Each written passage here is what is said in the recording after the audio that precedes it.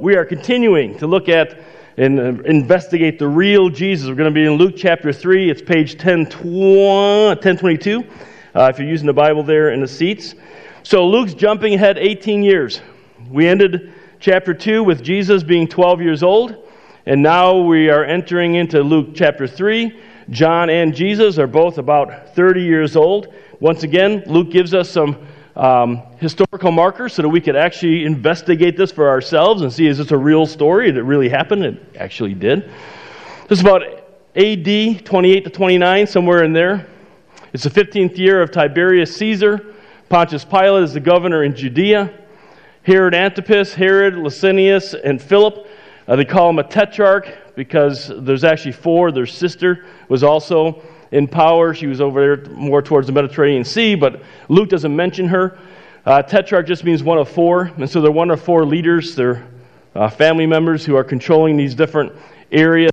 Annas was the high priest in Jerusalem along with Caiaphas, Luke tells us, and the reason for that is Caiaphas is Annas' father-in-law, and actually was more or less in control through Annas.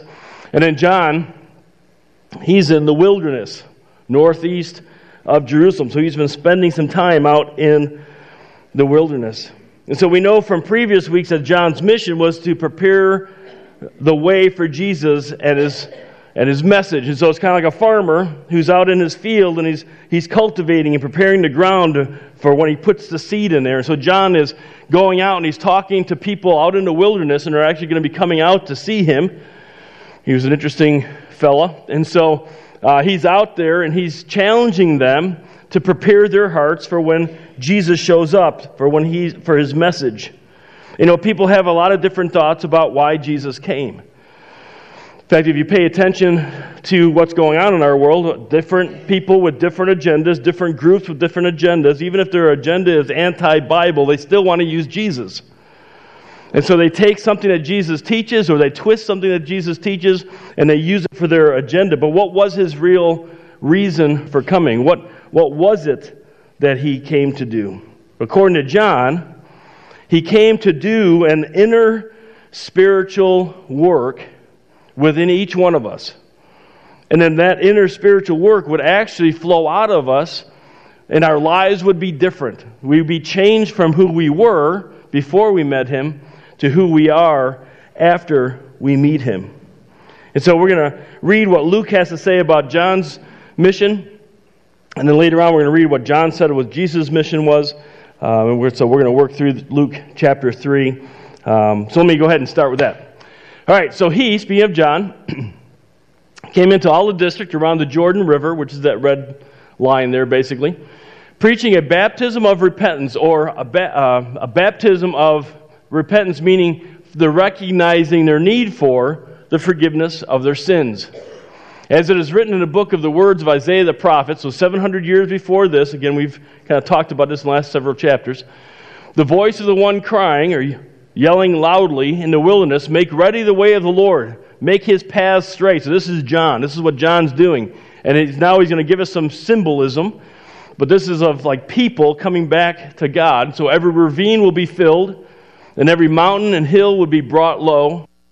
The crooked will become straight, and the rough roads smooth, and all flesh, every person will see, not necessarily ask for, but will see the salvation of God. Now you'll notice that when I put up salvation throughout the rest of this day, you'll see that I'm going to be putting up there salvation from sin. Because I think sometimes we hear it so often that Jesus is Savior, but Savior from what? Savior from sin, Savior from hell. Salvation from what? Salvation from sin, salvation from hell. And so John's mission then was, he was challenging people to repent. Now that's kind of a scary word, and if you've been around church, part of your life, you may be thinking, repent, I don't like that word. It's a small word, but it has a huge impact. So what does it really mean?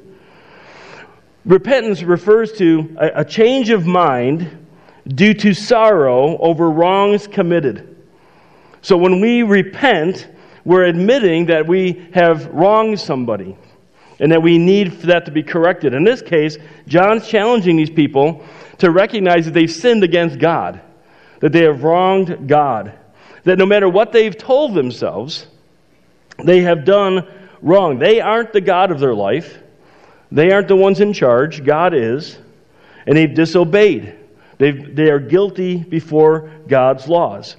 This takes a change of mind, a change of heart, a change of attitude. It's an inner change that takes place when a person goes, oh man, I've been living for myself, I've been doing life my way, and I must change the way I think. It's an inside of us decision to go, no, I'm going to do it God's way. So this is what John is calling them to. It's admitting that they need God's forgiveness. And so he's saying the first outward demonstration of this, to his audience, is that they would come and publicly allow him to baptize them. Now, this was not unusual, at least the Jewish people, it wasn't unusual to them, because they would see non-Jewish people who wanted to practice the Jewish religion, they would see them getting baptized. Which makes sense, because the non-Jews, the Gentiles, well, they're all sinners. And so they need God's forgiveness. What's unusual is that the Jewish people were being called to do this. In other words, John's saying, you need to see yourself as a non-Jewish person and the fact that you are also a sinner. Gentiles are sinners. Jewish people are sinners. We've all broken God's laws. They're not special. They're not better. They've sinned. And so this is a huge step of humility for them to go out and admit that, hey, after all, I'm just like one of those Gentiles. So what is baptism and what is it symbolizing? So baptism, first of all, the word baptize or baptizo, to baptize is the verb. It means to fully immerse. It means to put something completely underwater and then bring them back out. And I've always told people, if it's a family member and you want them to get a little bit nervous, $5-10, and I'll keep them under, a little bit longer maybe than normal, just to get them a little bit worked up. I'll bring them back. But it means to immerse somebody, and in this context, it's going to be immersed in water. Now, it wasn't done to gain God's forgiveness. We can't do things to get God's forgiveness. These Jewish people couldn't do this to get God's forgiveness. This was them saying, I want God's forgiveness. I need God's forgiveness. I know I've sinned, and so I'm going to demonstrate that physically by dying to myself and raising into this new life of doing life God's way. For them, it's different, a little different for us, but for them, they were looking ahead. They were looking ahead because Isaiah said, and John is saying, hey, your salvation is coming. And so they're like, I know that God's going to somehow or another bring somebody along who's going to help me be able to be. And so I'm looking forward to that. And so I'm going to identify myself with that individual because we know it's Messiah. We know it's a person. Now we can look back on this. We know that was Jesus. He was the one who made the way of forgiveness and salvation possible. Luke tells us that John was the fulfillment of the guy crying in the wilderness saying, hey, salvation is coming. And then the question would be, would Israel recognize, will you and I recognize that Jesus is the one that he was talking about that would come and bring salvation? What we do know from Luke is that people started coming out to the wilderness. Of course, people are traveling back and forth, and of course they walked back then or on donkeys, so things weren't moving real quickly. And so you see a group of some guy out he's wearing camel skin, he eats grasshoppers, he's yelling for people to repent, and so people, hey, there's something entertaining happening out in the wilderness. Let's go and check out and see what's going on. Some may have connected it to Isaiah. Most are probably just go out to see this Old Testament prophet kind of guy to see what in the world's going on. This is something new. But Luke, he kind of addresses these individuals pretty bluntly. All right, and here's what he says. So he began saying to the crowds who were going out to be baptized by him, you brood of vipers, you snakes. Now, Matthew and Mark tell us that the religious leaders were out there, and John was referencing them, but it kind of flows down that if they're following the religious leaders, then the people were also considered vipers or snakes. Again, Satan is a snake, and so there's that connection where they're actually working for him and not for the Lord. Who warned you to flee from the wrath to come, to God's judgment on them for their sin? Therefore, because you're saying you want God's forgiveness, you're saying you want to do life God's way, not your way anymore, then what do? You show that inward desire by bearing fruits in keeping with repentance. And that word is an aorist command. It means to start now. Immediately, boom, from this point forward, start doing things the way God wants you to do them. And do not begin to say to yourselves, we have Abraham for our father. In other words, they think, well, we're good with God because of Abraham. For I say to you that from these stones, God is able to raise up children to Abraham. Indeed, the axe is already laid at the root of the trees. So every tree, and again, he's using an illustration here. So every person that does not bear good fruit is cut down and thrown into fire. So John's not pulling any punches here. This is serious business. This isn't some whacked out crazy prophet that we're going to go out and see and have some fun and entertainment, grab the popcorn and see what this guy does. This has serious consequences. This has eternal consequences. This is serious business. And so it's true for them and it's true for us. So what's this wrath to come? Well, sadly, this wrath to come is God's eternal judgment against our sin in hell. Now, hell was a place that was designed for Satan and his demons because prior to creation, at some point, they rebelled against God. But then when man rebelled against God through Adam and Eve, and then the rest of us continued to sin, we, sadly, if God doesn't do something, will spend that eternity in hell. Now, only God, who is the judge, we stand before Him, only He can do something with our sin. We can't do anything about our sin. We can't work it off. We're not going to go to jail for, 20 years. No, our jail sentence is eternity in hell. And so if we take His offer of forgiveness, if these people back then who were looking forward to Jesus were to do that, and if we today do that, looking back on what Jesus accomplished on the cross and through His resurrection, we can have forgiveness from God. And we can have Him in our lives from this point all the way through to eternity as we enter heaven with Him. But if we don't, we stand before Him one day in our guilt, in our sin. Because again, there's nothing we can do to get rid of it. Now, I know some people would say, well, I can't believe there's such a God who would send people to hell. Well, technically, God doesn't send anybody to hell because He's offered a way out. And so when there's a way out, then what's happening is you don't choose that way out, which is the only way out because God has to do it. Then you're choosing to go to hell. He's just it's the sentence that comes with not choosing His forgiveness. So John's baptism looks ahead to forgiveness of sin and salvation from hell. That Jesus will bring. His audience's desire for that forgiveness, inner desire for that forgiveness, will cause a change in how they live.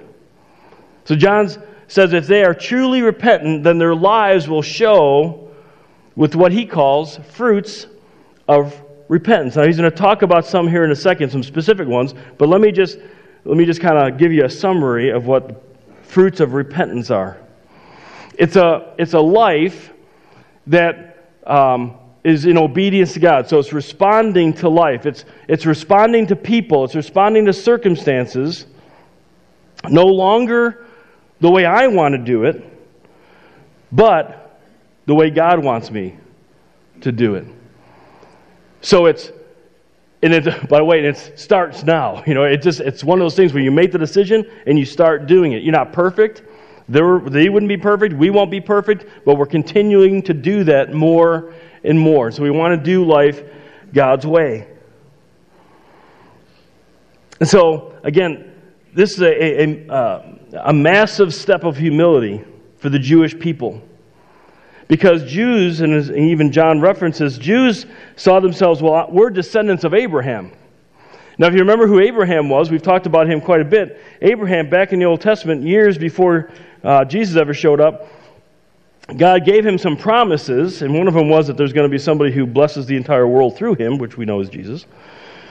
But he said, hey, I'm promising to do these things. Do you trust me? And Abraham says, God, I trust you. And God said, because you trust me. Is that a physical thing? No, that's a heart thing. Because you trust me, I am going to declare you righteous. I'm going to declare you right with me. But that was Abraham. God didn't say, and because of that, all the rest of your descendants will be right with me. No, it's every person. But somehow or another, the Jewish people somehow got it in their head that because Abraham was right with God, then everybody who came after him were right with God. True, they were God's people. They were His chosen people. Chosen in the sense that He was going to work through them to bring salvation to the world. So this got people's attention. And so they asked John what they should do. All right? So here's what he said. Some specific things. And the crowds were questioning him, saying, then what shall we do? And he would answer and say to them, the man or the woman who has 2 tunics, so somebody who has multiple of things, is to share with him who has none. And he who has food is to do likewise. In other words, give to those people who don't have food. If you have food and they don't, give them food. They don't have a tunic. Some tax collectors. These are the guys who are Jewish, who are working for Rome. They're hated by the other Jews, of course, because they're working for the enemy, trying to get their money. He says to them, to you, collect no more than what you have been ordered to. So Rome would say, hey, you need to bring in $100 per person. But they would also say, but if you can get more out of them, feel free. And so that's another reason why they weren't liked. So they were trying to get more money out of the Jewish people. Some soldiers, these are probably Jews who served Herod, were questioning him, saying, and what about us? What shall we do? And he said to them, do not take money from anyone by force or accuse anyone falsely, and be content with your wages. And so, notice, they're going to change from selfish to selfless, right? So a heart's desire for God to forgive them will produce in them this desire to not get for themselves, which is selfishness, which is sin, which is what they want God to forgive them for, and they would become selfless. They will provide for others, and so they'll give out of their surplus to those in need. Again, this is not getting God's forgiveness. This is them saying, I want God's forgiveness. It's a heart attitude. They won't gain by cheating people, by stealing from them. They won't gain through threats or blackmail or lying, but they'll be content with what they have. And so this inner desire for God's forgiveness, for them looking forward, will produce in them, because it's a spiritual work, a physical change in how they respond to life, how to respond to people, and how they respond to circumstances. It says that the longer that John brought this message throughout this region, the more people began to not only go out and see him, but to wonder, could he be the Christ? And so John answers them. Now, while people were in a state of expectation, why were they in a state of expectation? I mean, besides the fact that so what? So there's a guy out in the wilderness saying, hey, repent, repent. Why are they in a state of expectation? 30 years previously, most of them were alive. There were stories going around, circulating, that there was a child born who was going to be king of Israel. In fact, they started thinking about it, like, yeah, you remember that really bright star? And I heard that there was some guys from Persia who showed up, and they brought stuff. And not only that, but right after that, then Herod actually went and tried to kill all the kids, all the male children under 2 years old. You remember that happening all throughout Israel? That baby is probably about 30 years old. He's an adult. Maybe John's that guy. And so there's expectation. And all were wondering in their hearts about John as to whether he was the Christ.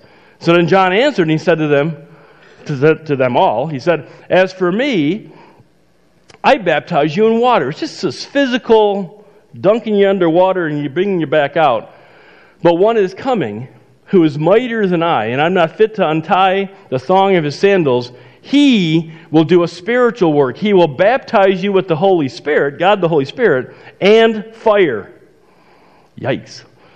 The one who's to come, and we believe it's Jesus, his winnowing fork is in his hand to thoroughly clear his threshing floor and to gather the weed. In other words, the weed are those who have placed their faith in Christ, or in this case, placed their faith in God that their forgiveness would come through their Messiah. And he moved them into his barn, heaven.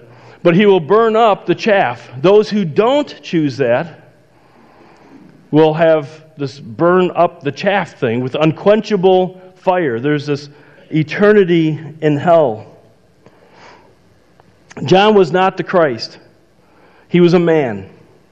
He couldn't do what needed to be done for any of us. But Jesus, who is a man, is also God.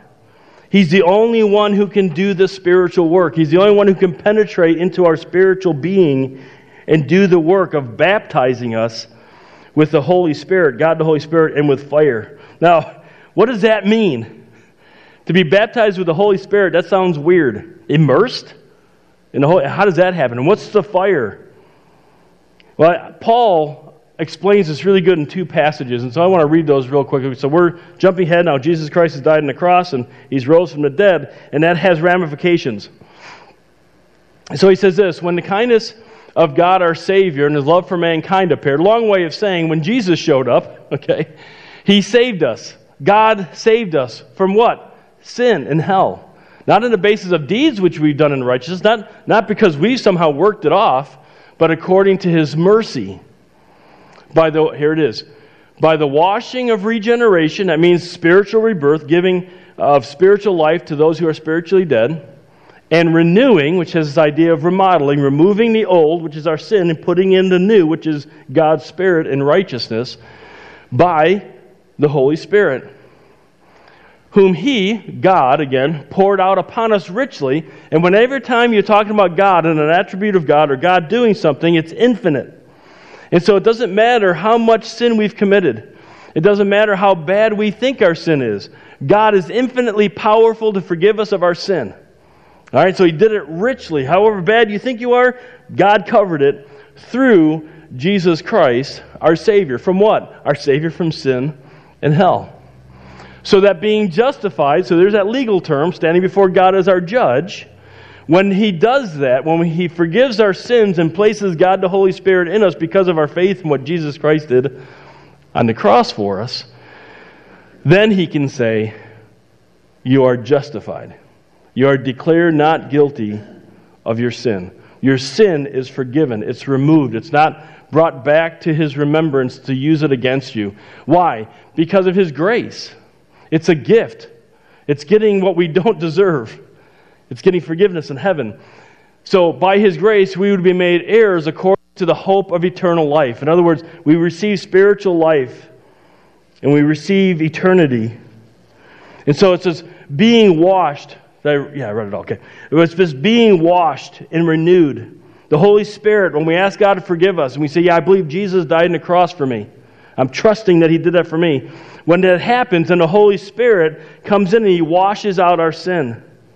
He gives us spiritual life. He renews us. He takes out the sin and he puts in the ability to do righteousness, to do life God's way. Paul talks about this in Romans 6. He says this. You go to the next slide. Or do you not know that all of us who have been baptized, now again, spiritually by the Holy Spirit, not physically in water, baptized into Christ Jesus, have been baptized into his death? Therefore, we have been buried with him through baptism into death. So we die to doing life our way, so that as Christ was raised from the dead through the glory of the Father, so we too might walk in newness of life, that we too might do life the way God wants us to do it. For if we become united with him in the likeness of his death, certainly we shall also be in the likeness of his resurrection. So if we've died to our sin, because our sin's been placed on him, and he's died for them, and when he rose again to live for God, which he always has, but to live for God, that's what we do. Not for salvation, not in order to be baptized by the Holy Spirit, but because we are saved, because we've already been baptized. Knowing this, that our old self, our sin, doing life the way we think we should do it, was crucified, it was killed with Him in order that our body of sin might be done away with, so that we would no longer be slaves to sin, for He who has died is freed from sin. And so we've been baptized into Jesus, been fully immersed into His death, so our sins are gone, and into His resurrection, so we can live life the way Jesus lived it.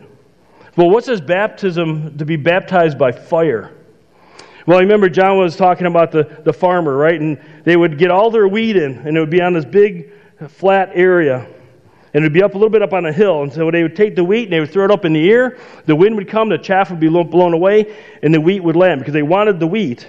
They didn't want the chaff. The chaff was not worth anything. And so the wheat would come down. They would do it over and over and over and over and over and over and over until the thing that was left was the wheat. The chaff had been blown away. And so what John's telling us is that this baptism by fire is that there's going to be a point in time in the future when all of mankind, everybody who's ever been born and lived on this earth, will stand before God. And what He's going to do, He's going to sift, in a sense. And what's going to end up happening is those who have placed their faith in Christ will enter His barn. They'll enter heaven. And those who fail to accept Christ, they're the chaff.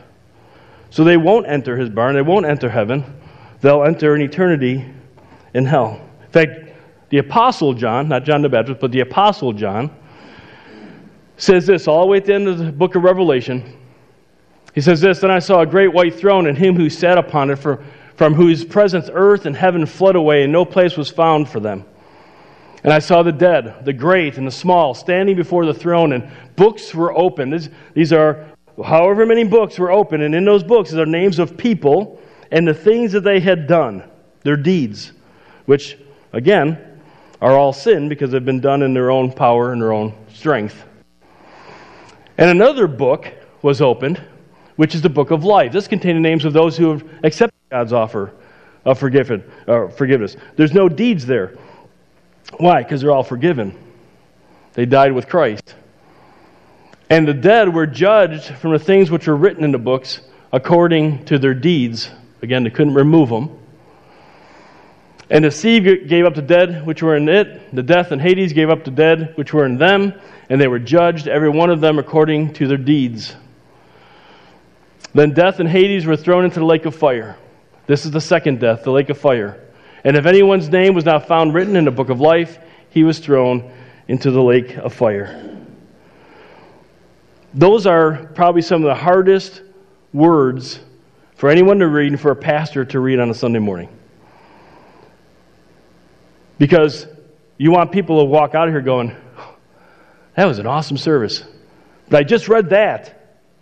He's saying that there's eternal separation. At some point in the future, there'll be eternal separation of those who have been forgiven by God from those who have not been forgiven, who chose not to be forgiven.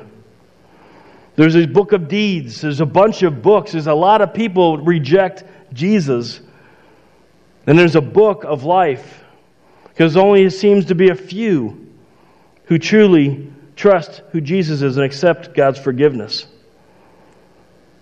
Luke says that as John the Baptist went around preaching, he preached this good news to people. Now you might be thinking to yourself, what's good news? What's so good about that?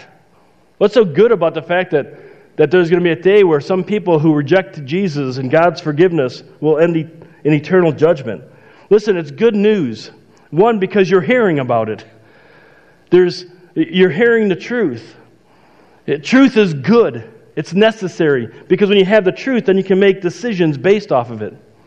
If I was just going to stand up here all day and tell you lies, that doesn't do anything for you. But you get an opportunity to hear the truth, and that's good. It's also good that God's given you time. That's not happened yet. That's sometime in the future. We don't know when, but sometime in the future, it's going to happen. But you have here today to hear that news, to respond to that news, which is the good news. That you can ask God to forgive you of your sin. You can know today that you are right with God. You can know today you'll have God in your life from this point forward and all the way into eternity. And so for some of you, the question is, will you repent? In other words, would you admit that you've sinned against God and you need His forgiveness? Are you interested in doing it? Do you want to do that? And so our first takeaway today is just that. If you have not done that at some point in your life, that today is the day to do that. Listen, I had a conversation with somebody this week, so these first 2 points come from that conversation. Forgiveness isn't received through believing that Jesus is the Savior. There are a bunch of people who have grown up in Christian religious churches, Christian denominations, who will tell you, and even some people who haven't, say, yeah, I believe Jesus existed. I believe Jesus died on the cross. I believe Jesus rose from the dead. I believe all of that. I believe that He is the Savior. That doesn't get you God's forgiveness. What gets you God's forgiveness is to receive what He's offering through believing that Jesus is your Savior.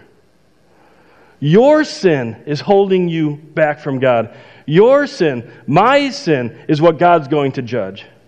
And so when we understand that Jesus is our Savior, your Savior and my Savior, I understood it when I was 4 years old. For some of you, however old you are, Lord willing, you're understanding it today for the first time. And so it's coming to Him and saying, I need your forgiveness, and I believe that Jesus died on the cross for my sins. Please forgive me of my sins. Now, this isn't something you do multiple times. I've offered to pray in church services, and one of the things that I've noticed over the years, not just here, but other churches, I'll pray a prayer, which I'm going to do here in a moment, and then I'll say, hey, if you prayed a prayer, raise your hand. And the same person, multiple times. Listen, you want some more good news?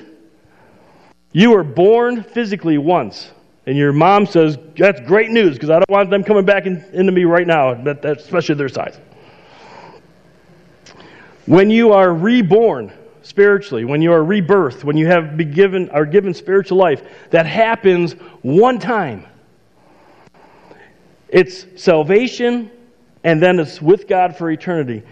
You might sin, and ask God for forgiveness, but you haven't broke the relationship. You are saved for eternity if you're truly genuine about it. So here's what I want to do this morning. Just go ahead and close your eyes, and I'm just going to, as I do a lot of times, I'm just going to pray a prayer. And this would be your prayer to God, because sometimes it's helpful for people. And so I'm just going to pray a prayer. You pray it, your heart to God's heart. If you want to know for the first time here today that you're right with God, God's forgiving you your sins, just say, God, I know that I'm a sinner. I admit that I've broken your laws. I've lied, I've cheated, I've done other things even worse than that. And I ask you to forgive me of my sins. And I ask that based on the fact that Jesus died on the cross for my sins. I trust that. I believe that He did that for me. I ask you to forgive me my sins, and I'm trusting in Christ and Christ alone for my salvation. Thank you for forgiving me. Thank you for cleansing me. Thank you for giving me your Holy Spirit. Thank you for being with me the rest of my life. And thank you for taking me to heaven when I die. In Jesus' name, amen. If you've prayed that prayer, I'm not going to ask you to raise your hand. You can open your eyes. Some of you are already starting to fall asleep. But if you have prayed that prayer, I'd love to know that. I'll be out in the lobby. You can come up and talk to me and say, hey, I prayed that prayer. And I can give you a little packet that has some information about what you did. Otherwise, just put it on a card, Connect card, put your name on it, and put on the back, I trusted in Christ today. If you want me to send information, just put your contact information on there, and we'll get that information to you. The second thing is, if you've prayed that prayer just now, or if you've prayed a prayer sometime in the past, but you've never made a public announcement of the fact that you are trusting in Christ and Christ alone for your salvation, then you need to be baptized, because that's what Jesus Christ said to do. And so our baptism looks back on what Jesus Christ did. It doesn't save us. It doesn't secure our salvation a little bit more. It doesn't help it a little bit more. Only Jesus did that. It doesn't give you super spiritual powers. You don't come out with little SC, super Christian, on your shirt. What you're doing is that you're announcing that you've died to yourself and that you will live Your first step of obedience is baptism, so that you're going to live life God's way. And you can sign up for baptism. It sounds like a shameless promotion, but these are coming up. So we got on the 21st, we've got baptism coming up. So put that on a card. And need to be baptized. You can sign up at ohiograce.com. Events, go to Northwood, and you can sign up that way. Last one is this. Those of us who place their faith in Christ. John was told by God, go tell people about Jesus. And he did, for a brief time. Find out that he was arrested. He was eventually killed. It's kind of a gruesome story. And now Jesus has given us this responsibility. Jesus said, hey, you who are my followers, you who have trusted me for salvation, your job now is to go tell that to those in your life who need that. That's what 2024 is going to be about. You and me reaching to people in our world, in our lives, who need Jesus Christ, and helping them know that God has forgiven them if they would trust in Christ. Let's go ahead and stand. We'll close in prayer. Heavenly Father, I want to thank you for this morning. And again, Lord, some of these words are hard. They're hard to hear. They're hard to say. But Lord, it's truth. It's needed, especially in this day and age where everyone's confused and they don't know what's going on. They don't know who you are and what Jesus came to do. And people feel like there's no hope and that religion is a mess and it's a joke and it's a lie and it's not religion. It's a relationship with you, and you are real and you're personal, and you desire for us to know your forgiveness and then to know you in a relationship. And to live life connected to you. Live life trusting you. To take scary steps of faith and do life your way rather than the way we've always done it. And wonder, is God going to be there? Is God going to follow through? And then you do, and we continue to grow more and more. Lord, I pray that if there's anybody in this room who hasn't trusted in you yet, that you won't let them rest until they have that conversation with you. And Lord, I would just pray too that they would be willing to let me know, let somebody know that they have done that. And Lord, for the rest of us, that we'd be getting the word out, that we'd be sharing who you are with those in our life who need it. In Christ's name, amen. Thanks for coming. Have a great rest of the week, and we'll see you next week.